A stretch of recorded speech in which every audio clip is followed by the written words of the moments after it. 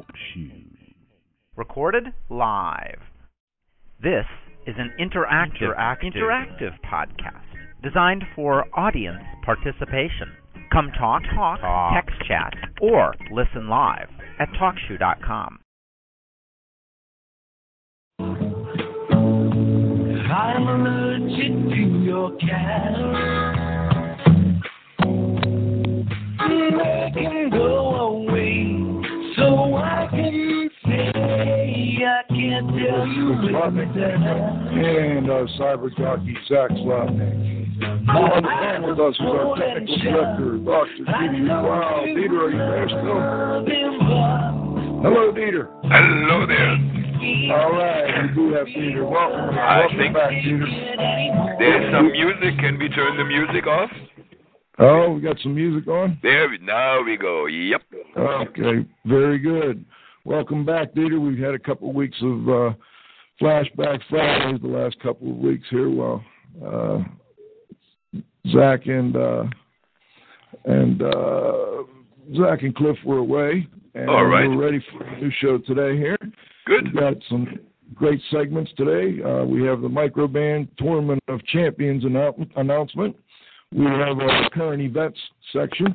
We also have Mike O'Reilly, the president of Tradewinds Environmental, and John Bruno, vice president of Zinsser and Company. Before we get started, you can contact us at any time at info@iaqtraining.com.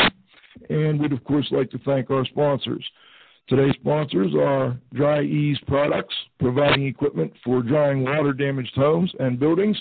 Dry Ease is first in drying solutions at DRI-EAZ.com.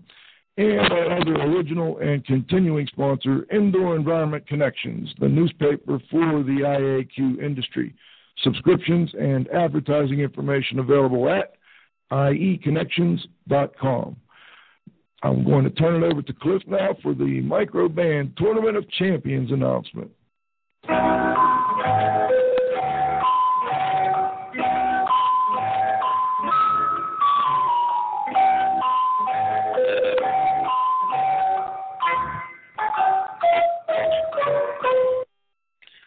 Thanks, Joe.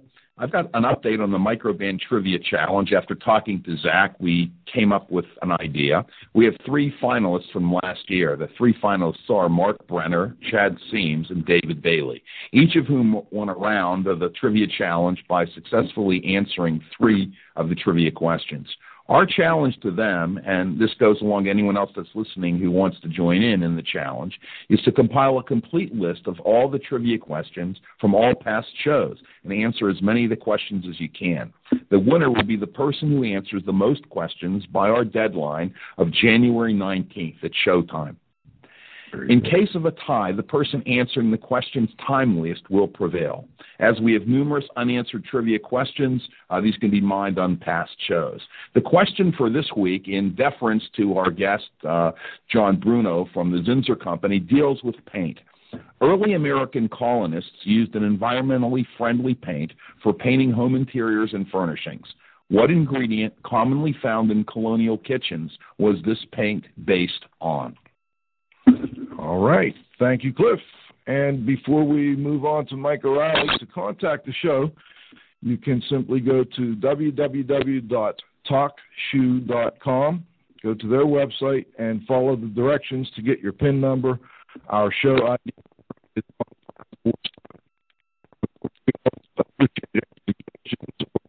questions if you info@iaqtraining.com.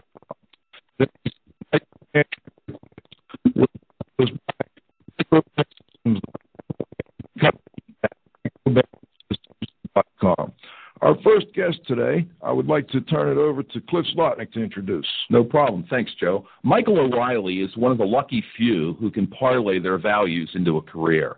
Michael has been both an environmental contractor and disaster restoration contractor since 1984.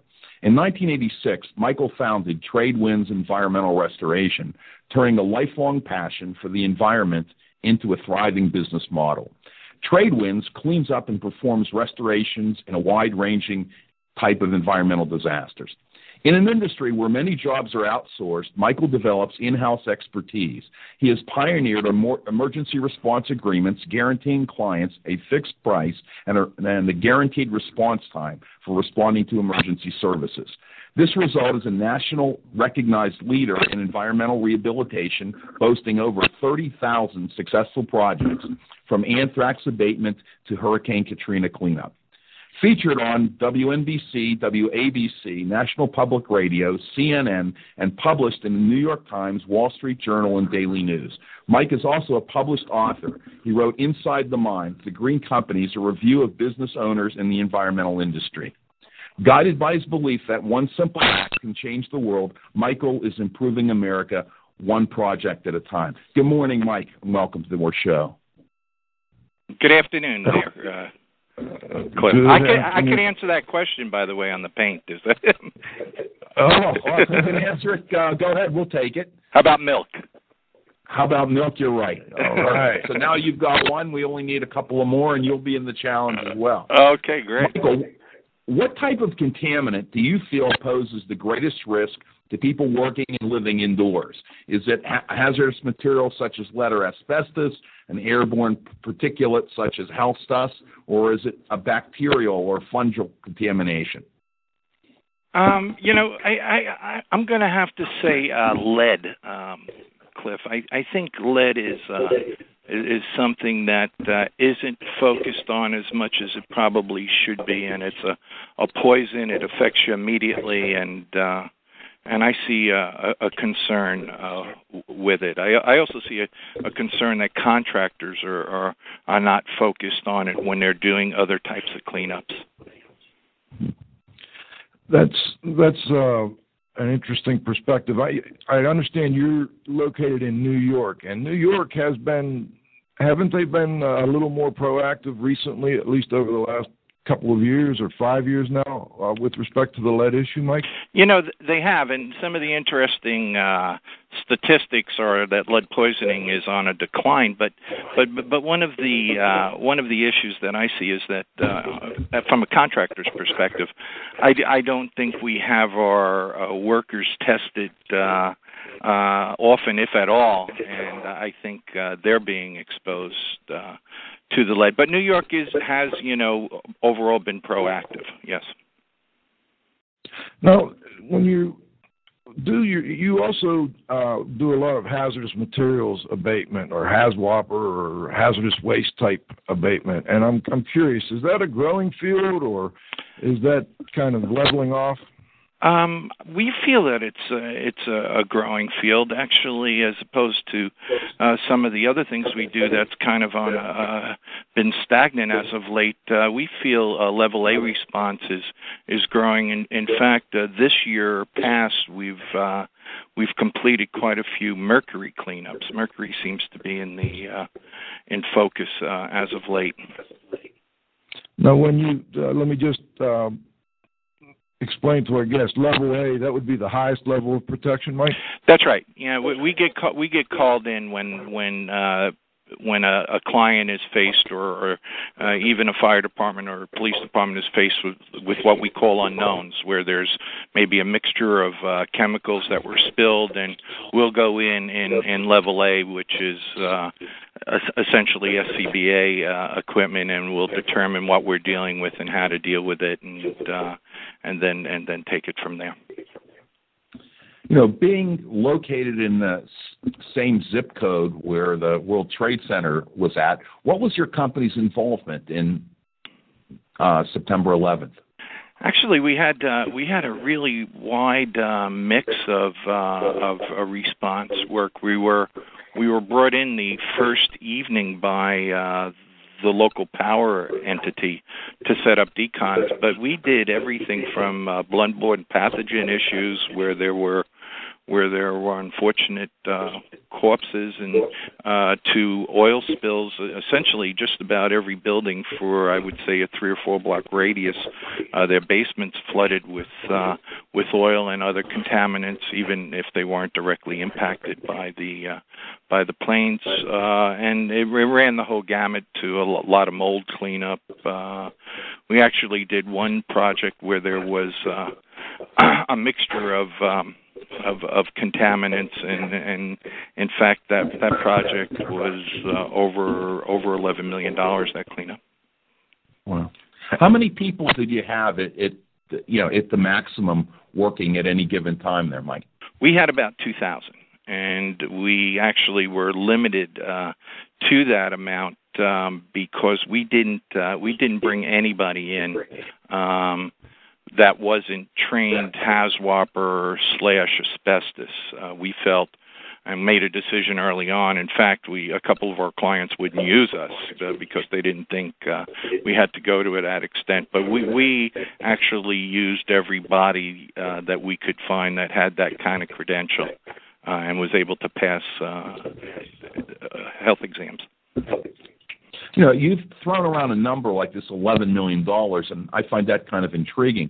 What was the largest project that your company has done? What type of job was it? What type of property was involved? And what were some of the dynamics of that project? Was it a 911 job or was it something else?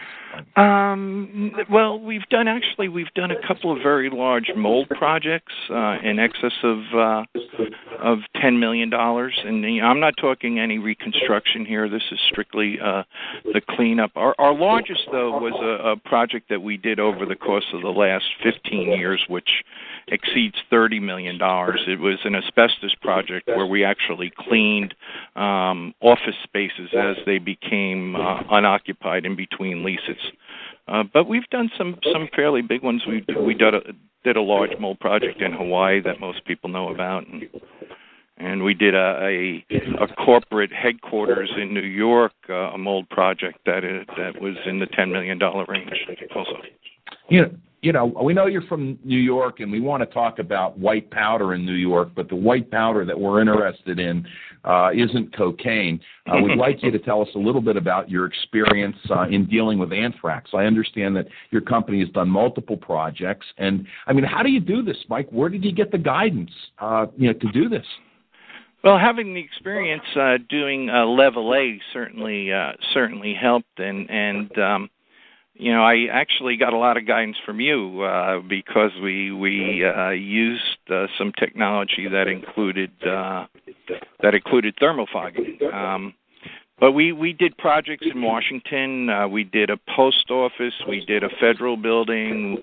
We did Governor Pataki's offices. I'm going to say we probably did 25 to 30% of the anthrax cleanups in the country. Well, the fact that we're a GSA contractor too, Cliff, helps us out. We were informed on how to work with the government during an emergency, and so that helped us in that particular arena. Did you suffer any occupational injuries in dealing with the anthrax stuff, Mike? No, not at all. In fact, we're real proud. Our comp mode is 0.07, which is extremely low, considering the work we do. So, no, we didn't. We take a lot of precautions, and we were in a minimum of Level B when we did these anthrax cleanups. Let me, again, go back to that Level A, B, C, and D for a moment, Mike. I don't know if all of our listeners are familiar with those levels. At Level A being the highest, where you've got self-contained breathing apparatus and chemically resistant protective clothing. Level B would be the next level down. Can you describe that a little bit? Which would also be supplied air, but less restrictive as far as the outer garments are concerned. And then it decreases from there to you get to D, which is what most people are familiar with in our industry. You can't hold me to the fire here. My superintendents probably know more about the B, C, and D than I do. I understand. I don't have many paychecks I have to sign today, that's for sure. Right. Well, I was kind of leading into the fact that in the mold remediation industry, they don't use the A, B, C, and D. They kind of follow these guidelines that are out. And I'm curious what your thoughts are with respect to the level of protection necessary for mold remediation projects. Well, I think most experts that know me and who I've experts that I've worked with or taught with realize that I am not a believer in anything short of a P100. I don't believe in 95s. I've just seen too much abuse of that type of respiratory protection, and I think some of the documents we'll see coming out here in the future will push towards a higher protection factor as far as respirators are concerned.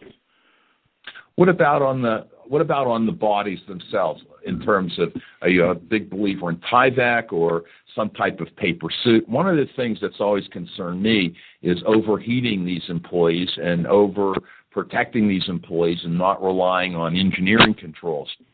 Can you comment on that? And that's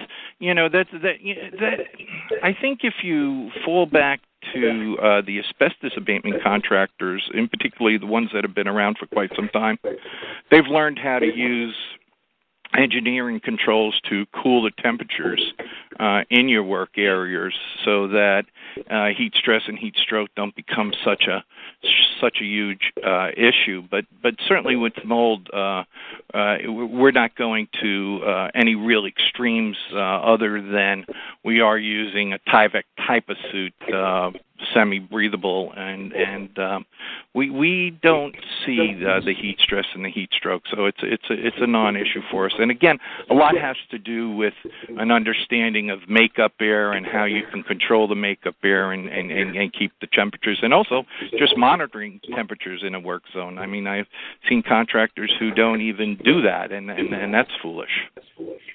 Mike, one of the things that you said was comment on knowledgeable asbestos remediation contractors and bringing some techniques that they learned in asbestos abatement over to mold remediation. And I've got a question on your opinion of misting as a remediation tool for mold remediation. It's commonly used in asbestos, and I know there's some controversy over it, but I would just like your opinion.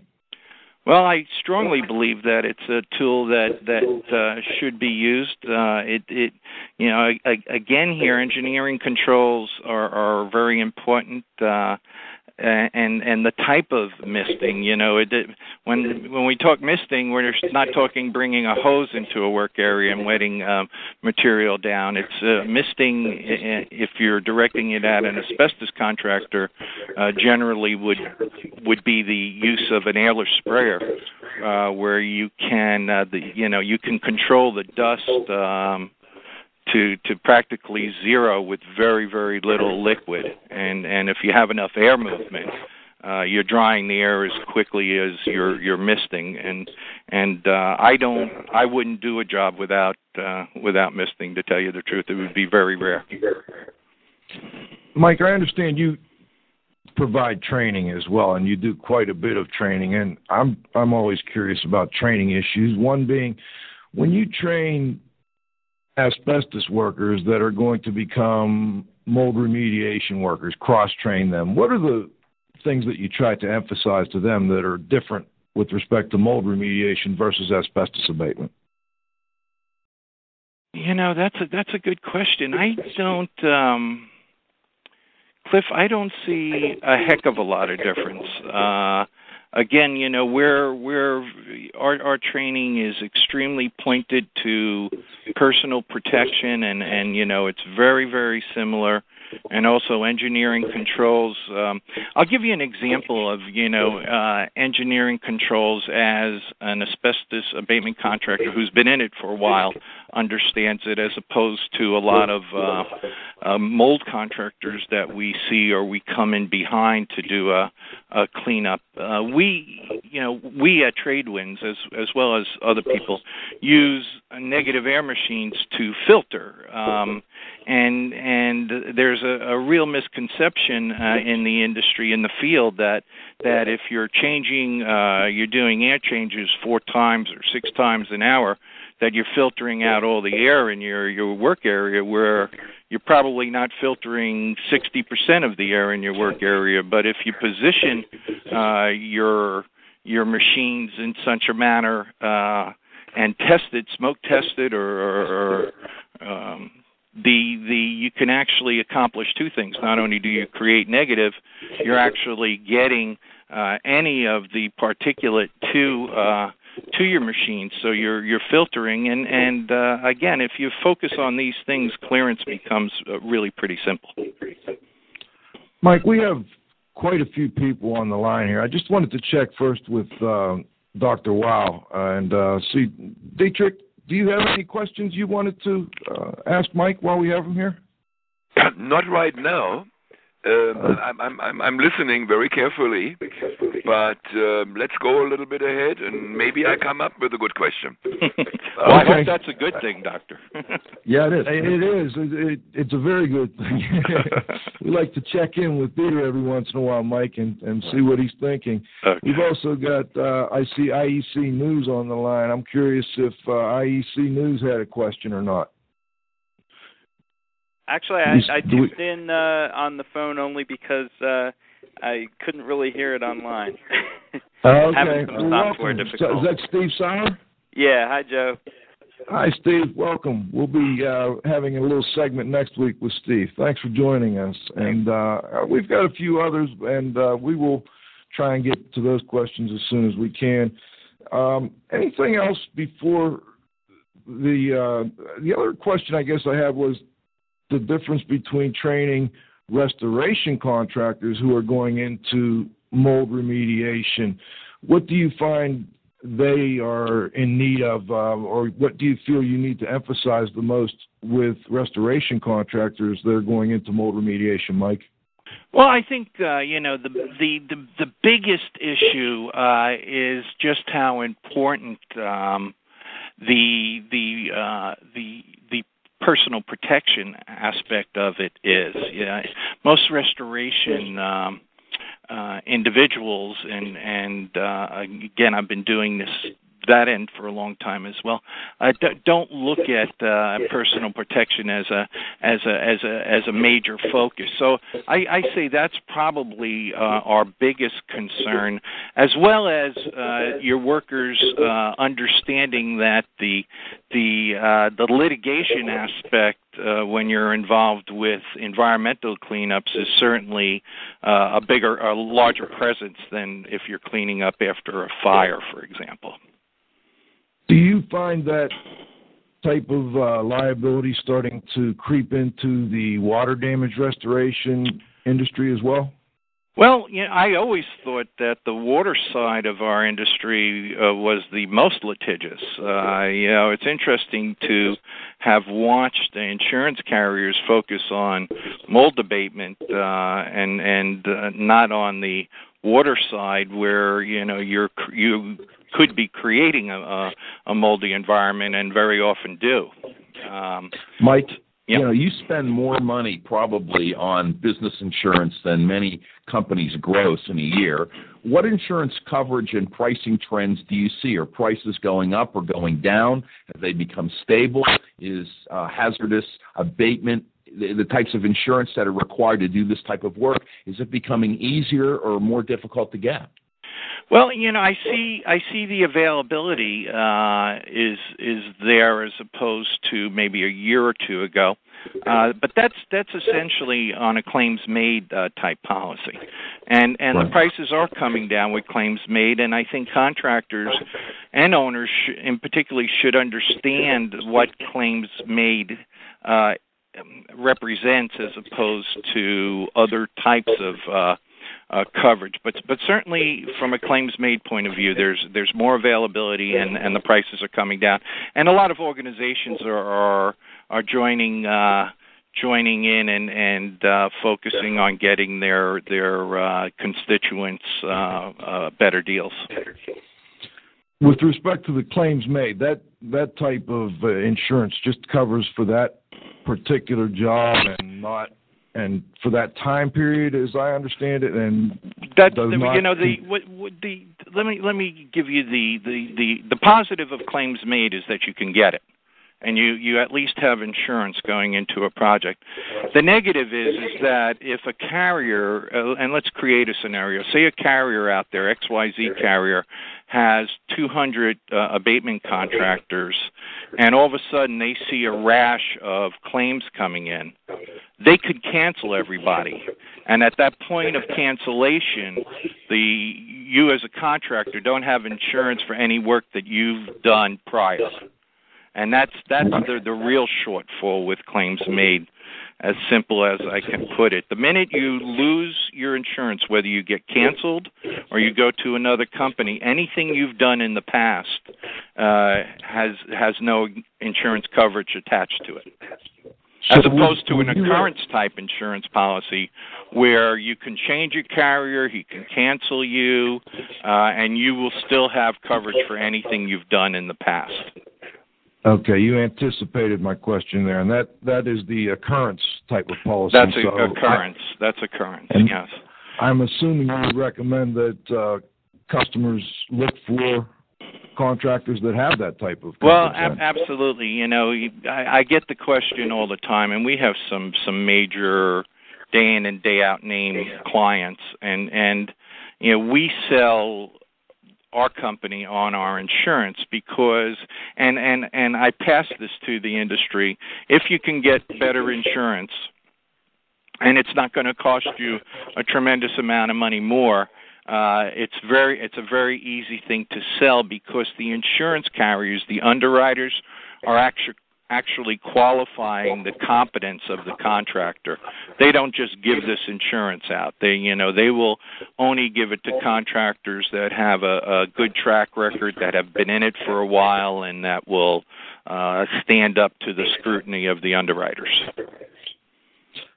Mike, what's your opinion on government regulation with respect to hazmat, mold remediation, disaster restoration? Is there too much, not enough? I mean, I guess you could take each, and asbestos abatement, for instance. There's a lot of regulation. Are you too much comfortable with that? Yeah, too much. Yeah, I mean, I think you guessed it. In some areas, I think there's too much. I think in other areas there's not enough.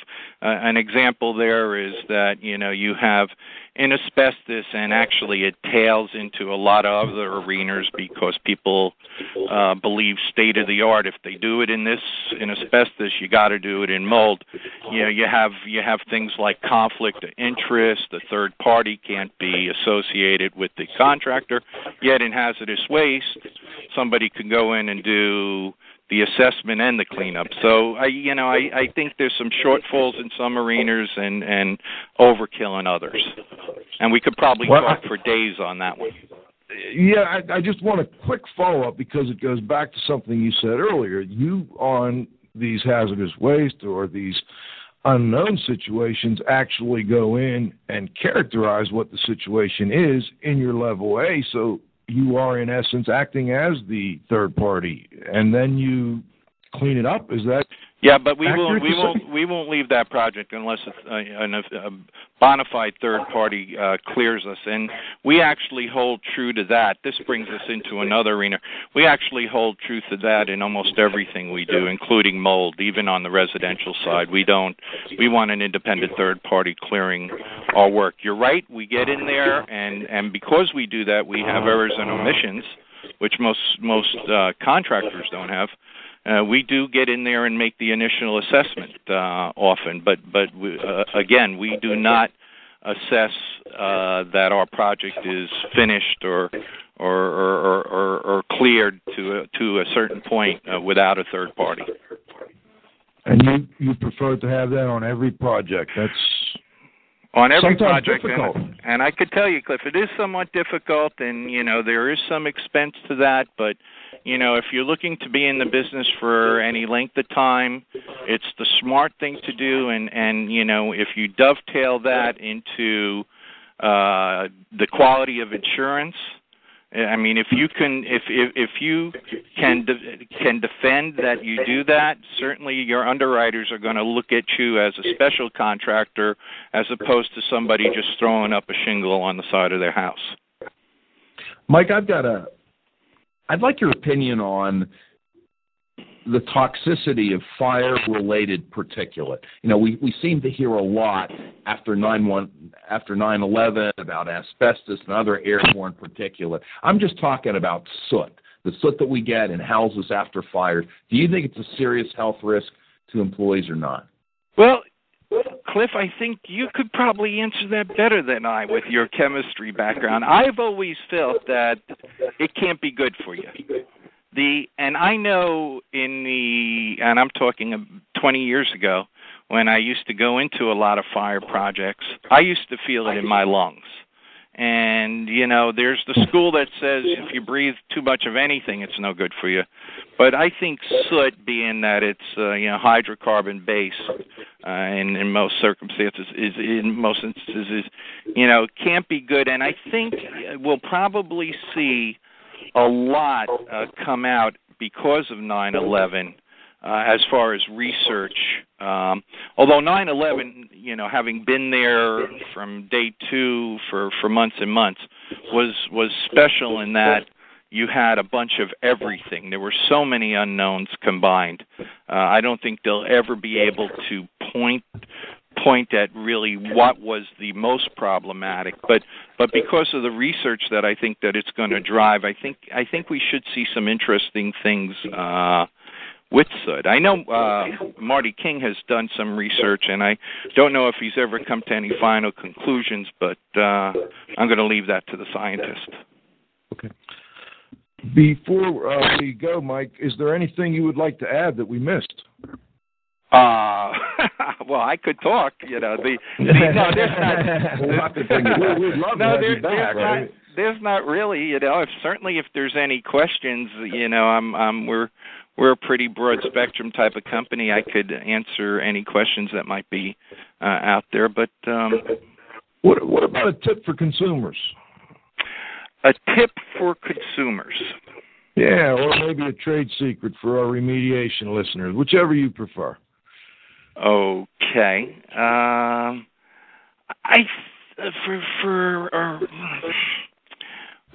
For a remediation contractor, again, I'll fall back on using state-of-the-art equipment and trying to get your best insurance and selling that. That is certainly part and parcel to the growth of Tradewinds to a pretty considerable size company. Also, I to mold contractors, which apparently is the big environmental thrust right now. I would suggest to the restoration contractors that they look into asbestos abatement type workers that have been in the business for a while, not the ones that have, there's some that have been in it for a short time. It's like anything else. You have good ones and bad ones. But if you look in and you do your research, you'll find workers out there that can put up containments in no time, which make you certainly a better contractor, and they understand how negative works, and they understand if there was a heat stress or heat stroke situation. So I would suggest that, and I could think of a bunch of things. Well, we'd love to have you back. And before we go, though, is there a way people can contact you, or should they just go to your website? Well, yeah, they could go to my website, and if there's anybody that has a particular question, all they have to do is email me, and I'll get back to them. Hopefully, I'll be so busy that I won't be able to do it immediately, but I will get back to them. Is that TradewindsEnvironmental.com? That's right. TWER.com. TWER.com. That's right. All right. We had some intro music for you here, but we're going to play it on the way out, Mike. Thanks for joining us. Okay, I'll be leaving you now then. If you'd like to stay, you're welcome to stay on the line if you'd like, and if not, we will talk to you soon. Okay. We have a round table that we do at the end, Mike. You're pleased to stay with us if you've got a couple of more minutes. Oh, sure. I'll hang on. Music, great. All right.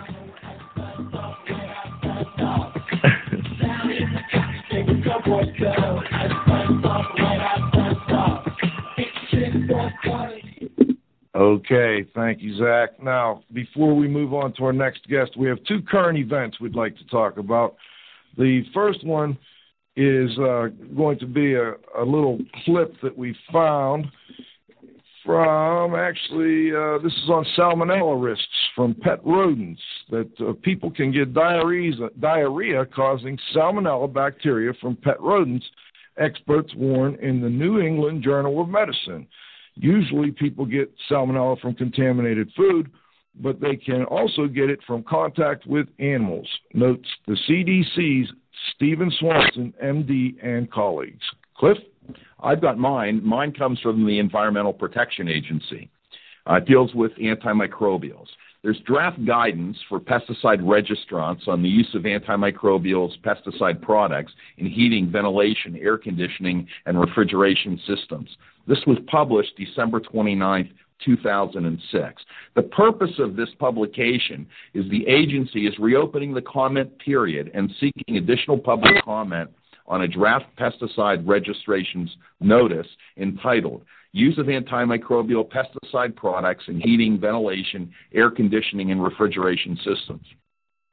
PR notices are issued by the Office of Pesticide Programs to inform pesticide registrants and other interested parties about important policies, procedures, and registration-related decisions, and to serve as guidance to pesticide registrants and Office of Pesticide Programs personnel.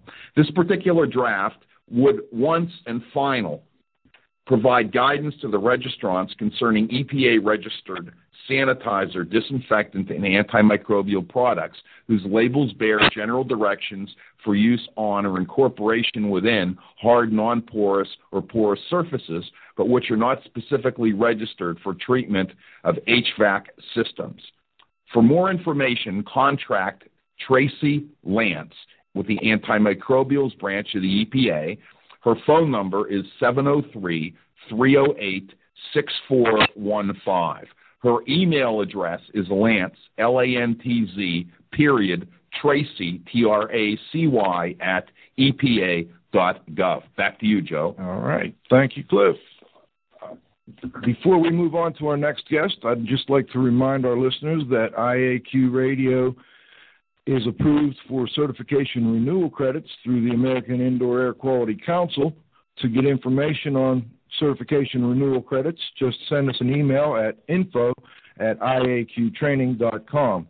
We have also had a significant price reduction this year on the certification renewal credit program to make sure that we get our listeners as many opportunities as possible to grab those CRs. All right, our next guest, before we get started, I believe we've got a little intro music. Zach? Let's go to no coat of paint on this lonesome old town. Set 'em up, we'll be knocking 'em down.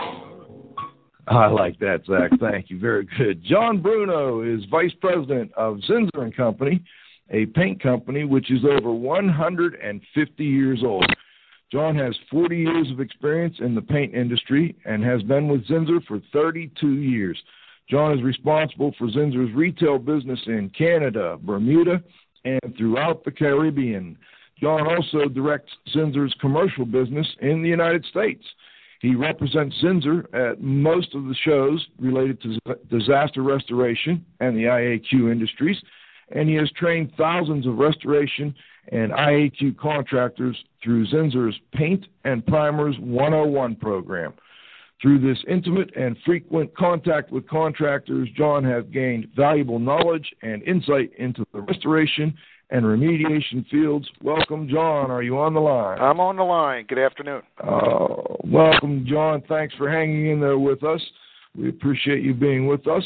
And my first question is for you, John. What is a low VOC paint, volatile organic compound paints? Okay, a low VOC paint contains usually less than 50 grams per liter of VOC. Normal paints are in a range between 350 and 450.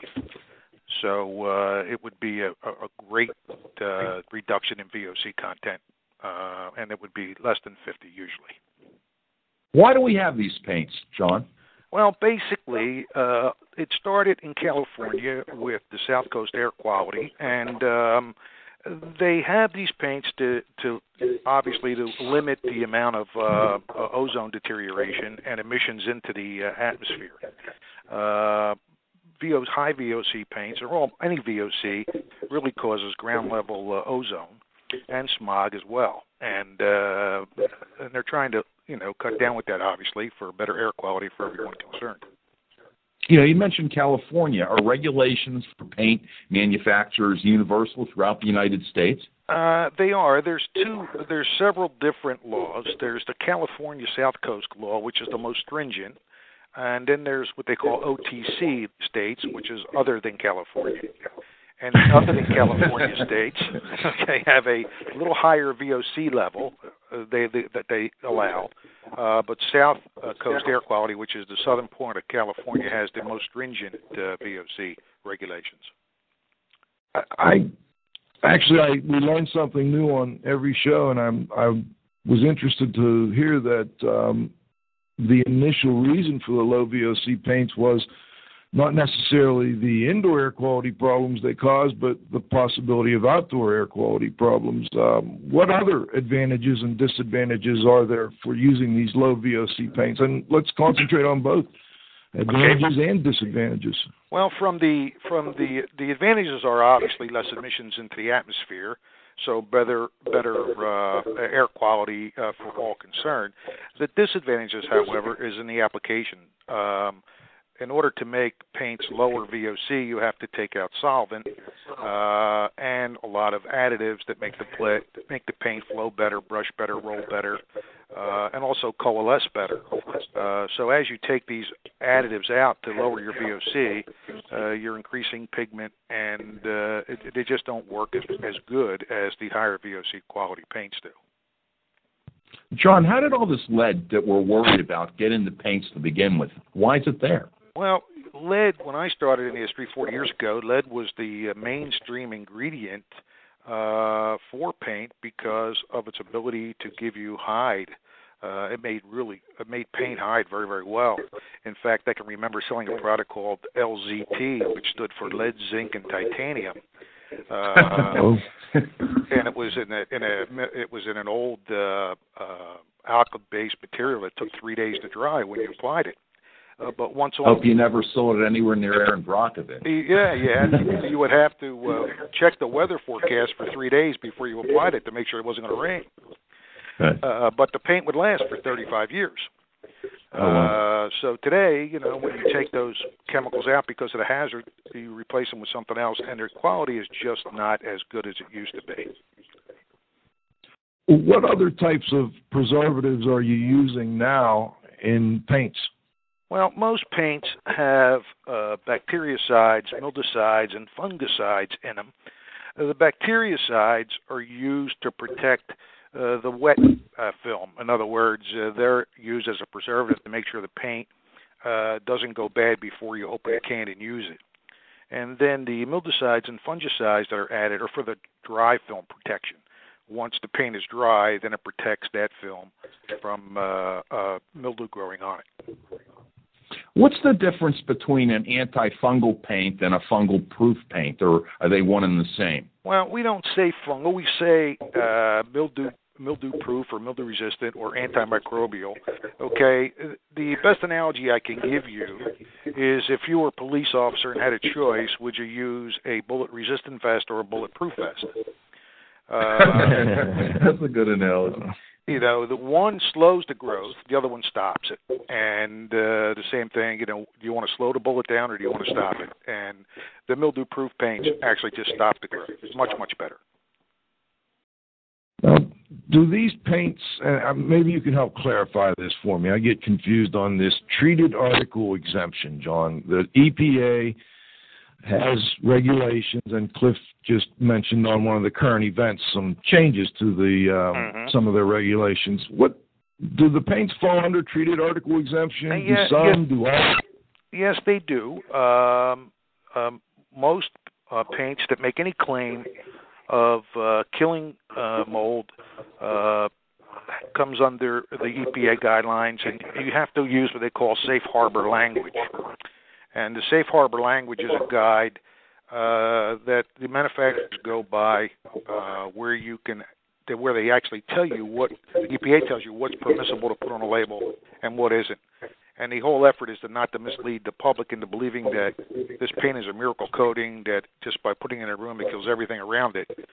Most of the safe harbor labeling says that it will control mildew growth on the paint film only.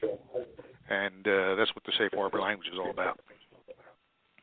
So if you make claims that it will control mold growth, you have to have that specific language that EPA approves on the label? Exactly. There's certain languages, statements that you can make based on what you're claiming. And the EPA has a publication. It's called the Safe Harbor Manual, basically. And if you're claiming any type of antimicrobial qualities, you have to be very, very explicit and distinct in what you say on that label, as to not to mislead people thinking that by using that coating, all the mildew is going to go away forever in the whole room. You know, it just doesn't work that way.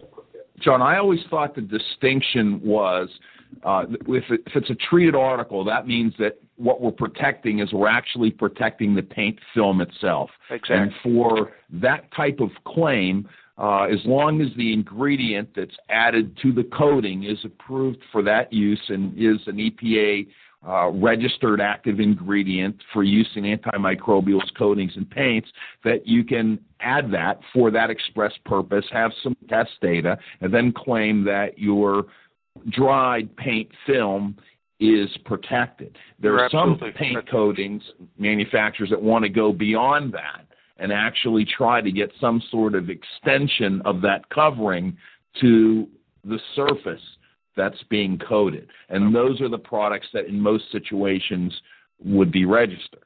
Right. Basically, if you're making any claim for killing mold or spores, then you'd have to be EPA registered. If you're making a claim that you are going to prevent mold from growing on a coating, you really do not have to be EPA registered. Now, the reason why we don't have our product EPA registered is because our product is a finish coat and tintable. And once you tint it, you change the formula. And with the EPA, you cannot change formulas. Once you put a formula on file as registration, it has to stay that way. And any deviation from that formula has to be rechecked and retested and reapproved. So on our clear product, however, we are going for EPA registration because you don't tint a clear product, and that's mostly an in-cavity application anyway. An in-cavity application, so that after, for instance, water damage, you would then coat the structural components that are remaining that haven't been torn out? Yeah, basically, once water damage or you had mold contamination, once the mold was removed, then you would use this coating in the cavity, which is a clear coating. And some of the IAQ inspectors prefer clear coatings because they can actually see through them and make sure that the mold has been removed. And what it does is it prevents the future growth of mold for up to 5 years, whether or not that surface is subject to high humidity or water intrusion again. And this is a product that's coming out. Did I catch that correctly? No, it's been out. Okay. Yeah, we've had these antimicrobial products now for 15 years. That was our next question. Yeah. So they've been around a while, and we first introduced it 15 years ago, and as a specific job application for bathrooms. Where you had mold contamination in bathrooms constantly because of the old houses and no air ventilation and whatever, people were constantly killing mold and painting. So we came up with this product to eliminate mold growth on a paint film for up to 5 years in bathrooms when high humidity was always present. And Permaloid is one of the only products on the market that can be used in that way and that effectively for that period of time. Let's switch gears for a moment. What is shellac, John?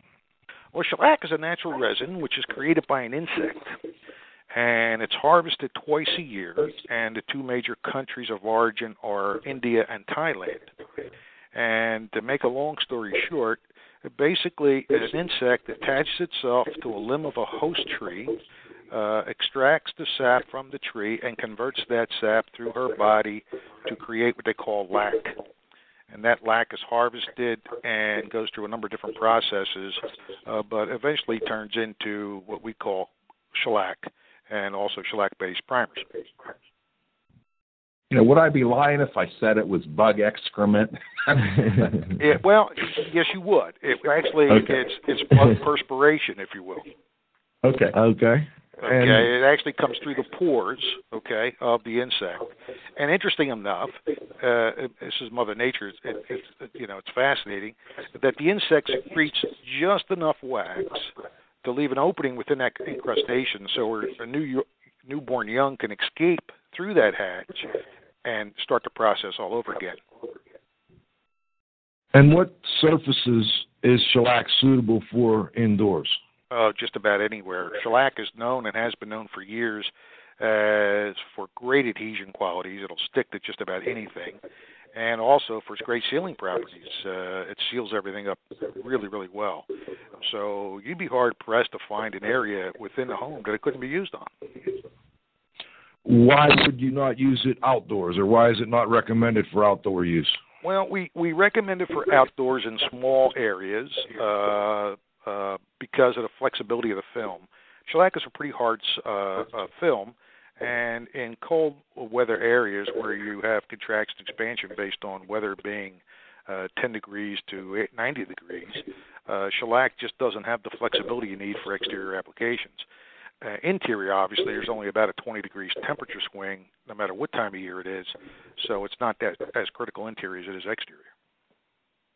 And what's the permeability on shellac? Do you know off the top of your head? Well, it is. It's a very it's a vapor barrier, and every batch of shellac is different, and so it can't really make a general statement that it's always the same perm rating. But the last time we tested it was 0.4, which means that 99.6% of moisture will not pass through it. John, what's rule number one for someone that's going to paint the surface? Well, rule number one, the basic rule of any coatings is the coating you put on is only as good as the coating you're putting it over. Paint is a lot like common sense. You don't want to paint over coatings that are peeling. You don't want to paint over dirt. You don't want to paint over anything that's going to impair the adhesion, regardless of what quality you're putting over top of it. Would it be your recommendation in a fire and smoke damage situation that the surfaces be washed before they would put on one of your primer coatings? Yes, and not just fire damage, but any surface, actually. One of the first rules on the back of every paint can in America says make sure the surface is clean, dry, and free from dirt, grease, and whatever. And obviously that goes without saying on every job, and in particular fire jobs, because with fire, you not only have a lot of deposits on a wall, you have contamination from the water and the organic material that burned in a fire being deposited on the wall. So that stuff would have to be cleaned off rather thoroughly before you ever thought about putting a coating on.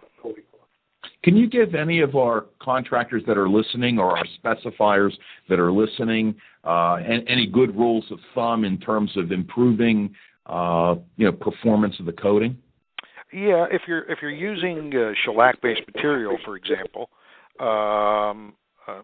primers are generally formulated not to have a lot of hiding power. They have more resin than they do pigment, and it's the resin portion of the product that actually does the sealing and really does the stain killing for you. One of the biggest mistakes that most contractors make is they paint a surface, they look at it visually, it doesn't look uniform, they have shadows coming through, and they immediately think it needs another coat. And that holds true with top coats, but it doesn't hold true with primers. Primers are not designed to hide, they're just designed to seal. And if you're using our pigmented shellac, it should only need one coat, regardless of what it looks like after one coat's been applied. So I think one of the biggest mistakes that a lot of contractors do is they use more product than they should or they need. What size tip and what pressure would you recommend for spraying your product? Well, every product is different, and to give you an idea, BIN, or our pigmented shellac, is a product that is very thin viscosity material. And if you spray it at 800 to 1,000 pounds per square inch with an 11 thousandths or 13 thousandths tip, you should get 500 to 550 square feet per gallon coverage, one coat, which is a tremendous spread rate. And it will seal and kill odors and everything in one coat. I've been on a lot of fire jobs, and the one easy way you can tell if somebody's over spraying our product is if you have a white fallout in the air and covering all the surfaces in your drop cloths where you have white pigment just dropping to the surface. That's a big indication that they're over-atomizing and over-spraying the product and wasting product. John, how can a contractor that's listening or someone else that would like to learn more about your product get one of these Paint and Primer 101 programs? Well, we offer How's that done? Yeah, we offer that traditionally to any fire, smoke, water, or mold remediation people that really want to know a little bit more about coatings. You know, over the years, I've spoken with a number of different contractors, and their expertise in killing odors and remediating fire, smoke, and mold is just unbelievable. But when it comes to knowing about paint, they really are not up to speed. And when we give these programs, just to explain to them how paint's made and what it does and the differences between the different coatings, it's like the lights go on. You know, it's like, wow, now I understand what coatings are about, what paint's all about. And if you understand the basic principles of it, everything is pretty easy from that point on. But if the contractors would like a seminar of any one of our people to come out and do it, we'd be happy to do it. You could just email us. You can email me, obviously. It's john.bruno@zinsser.com, or go on our website, zinsser.com, and we'd be more than happy to have one of our people contact the contractor and set up something and come out and do it. How do you spell Zinsser? Zinsser. That threw me. I think it throws a lot of people. It threw me, John. John, is there anything that you would like to add that we may have missed? No, I think we've covered pretty much everything. If anyone has any questions about paint applications, one of the other rules, we make 4 stain-killing primers, and some people say, why do you need 4? Because, quite frankly, there's not one that does everything. So one of the rules of thumb that we always use or put into play is that always use the opposite formula of stain-killing primer of the stain you're trying to kill. So, for example, if you have oil, grease, asphalt stains, you certainly don't want to use an oil-based primer because that's going to reactivate that stain and bring it through the film. So you would use the opposite in that particular case, a water-based primer. And the same thing goes true with a water stain. If you have water stains, you certainly don't want to use a water-based primer. You want to use an alcohol-based primer or an oil-based primer to rectify that. So it's just the opposite primer formulation of the stain you're trying to kill.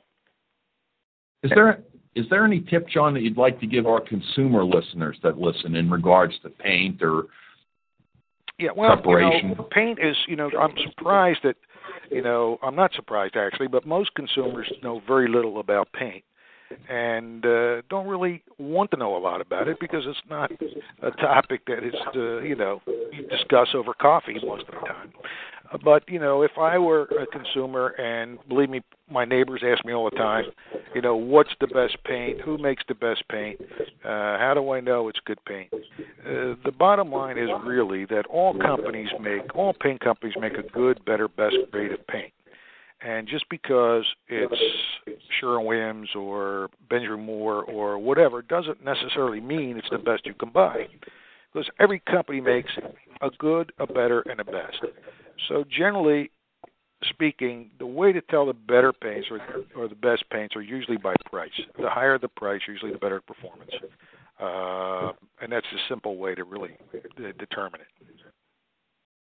Well, that's excellent advice for our listeners, John. We'd like to thank you for joining us here today on IAQ Radio. And I believe, Zach, could you check number 4 there? Let's see if the doctor's still on. Dieter, are you still on the line there? Yes, I am. Hello, Dieter. Anything you wanted to add or any questions you had?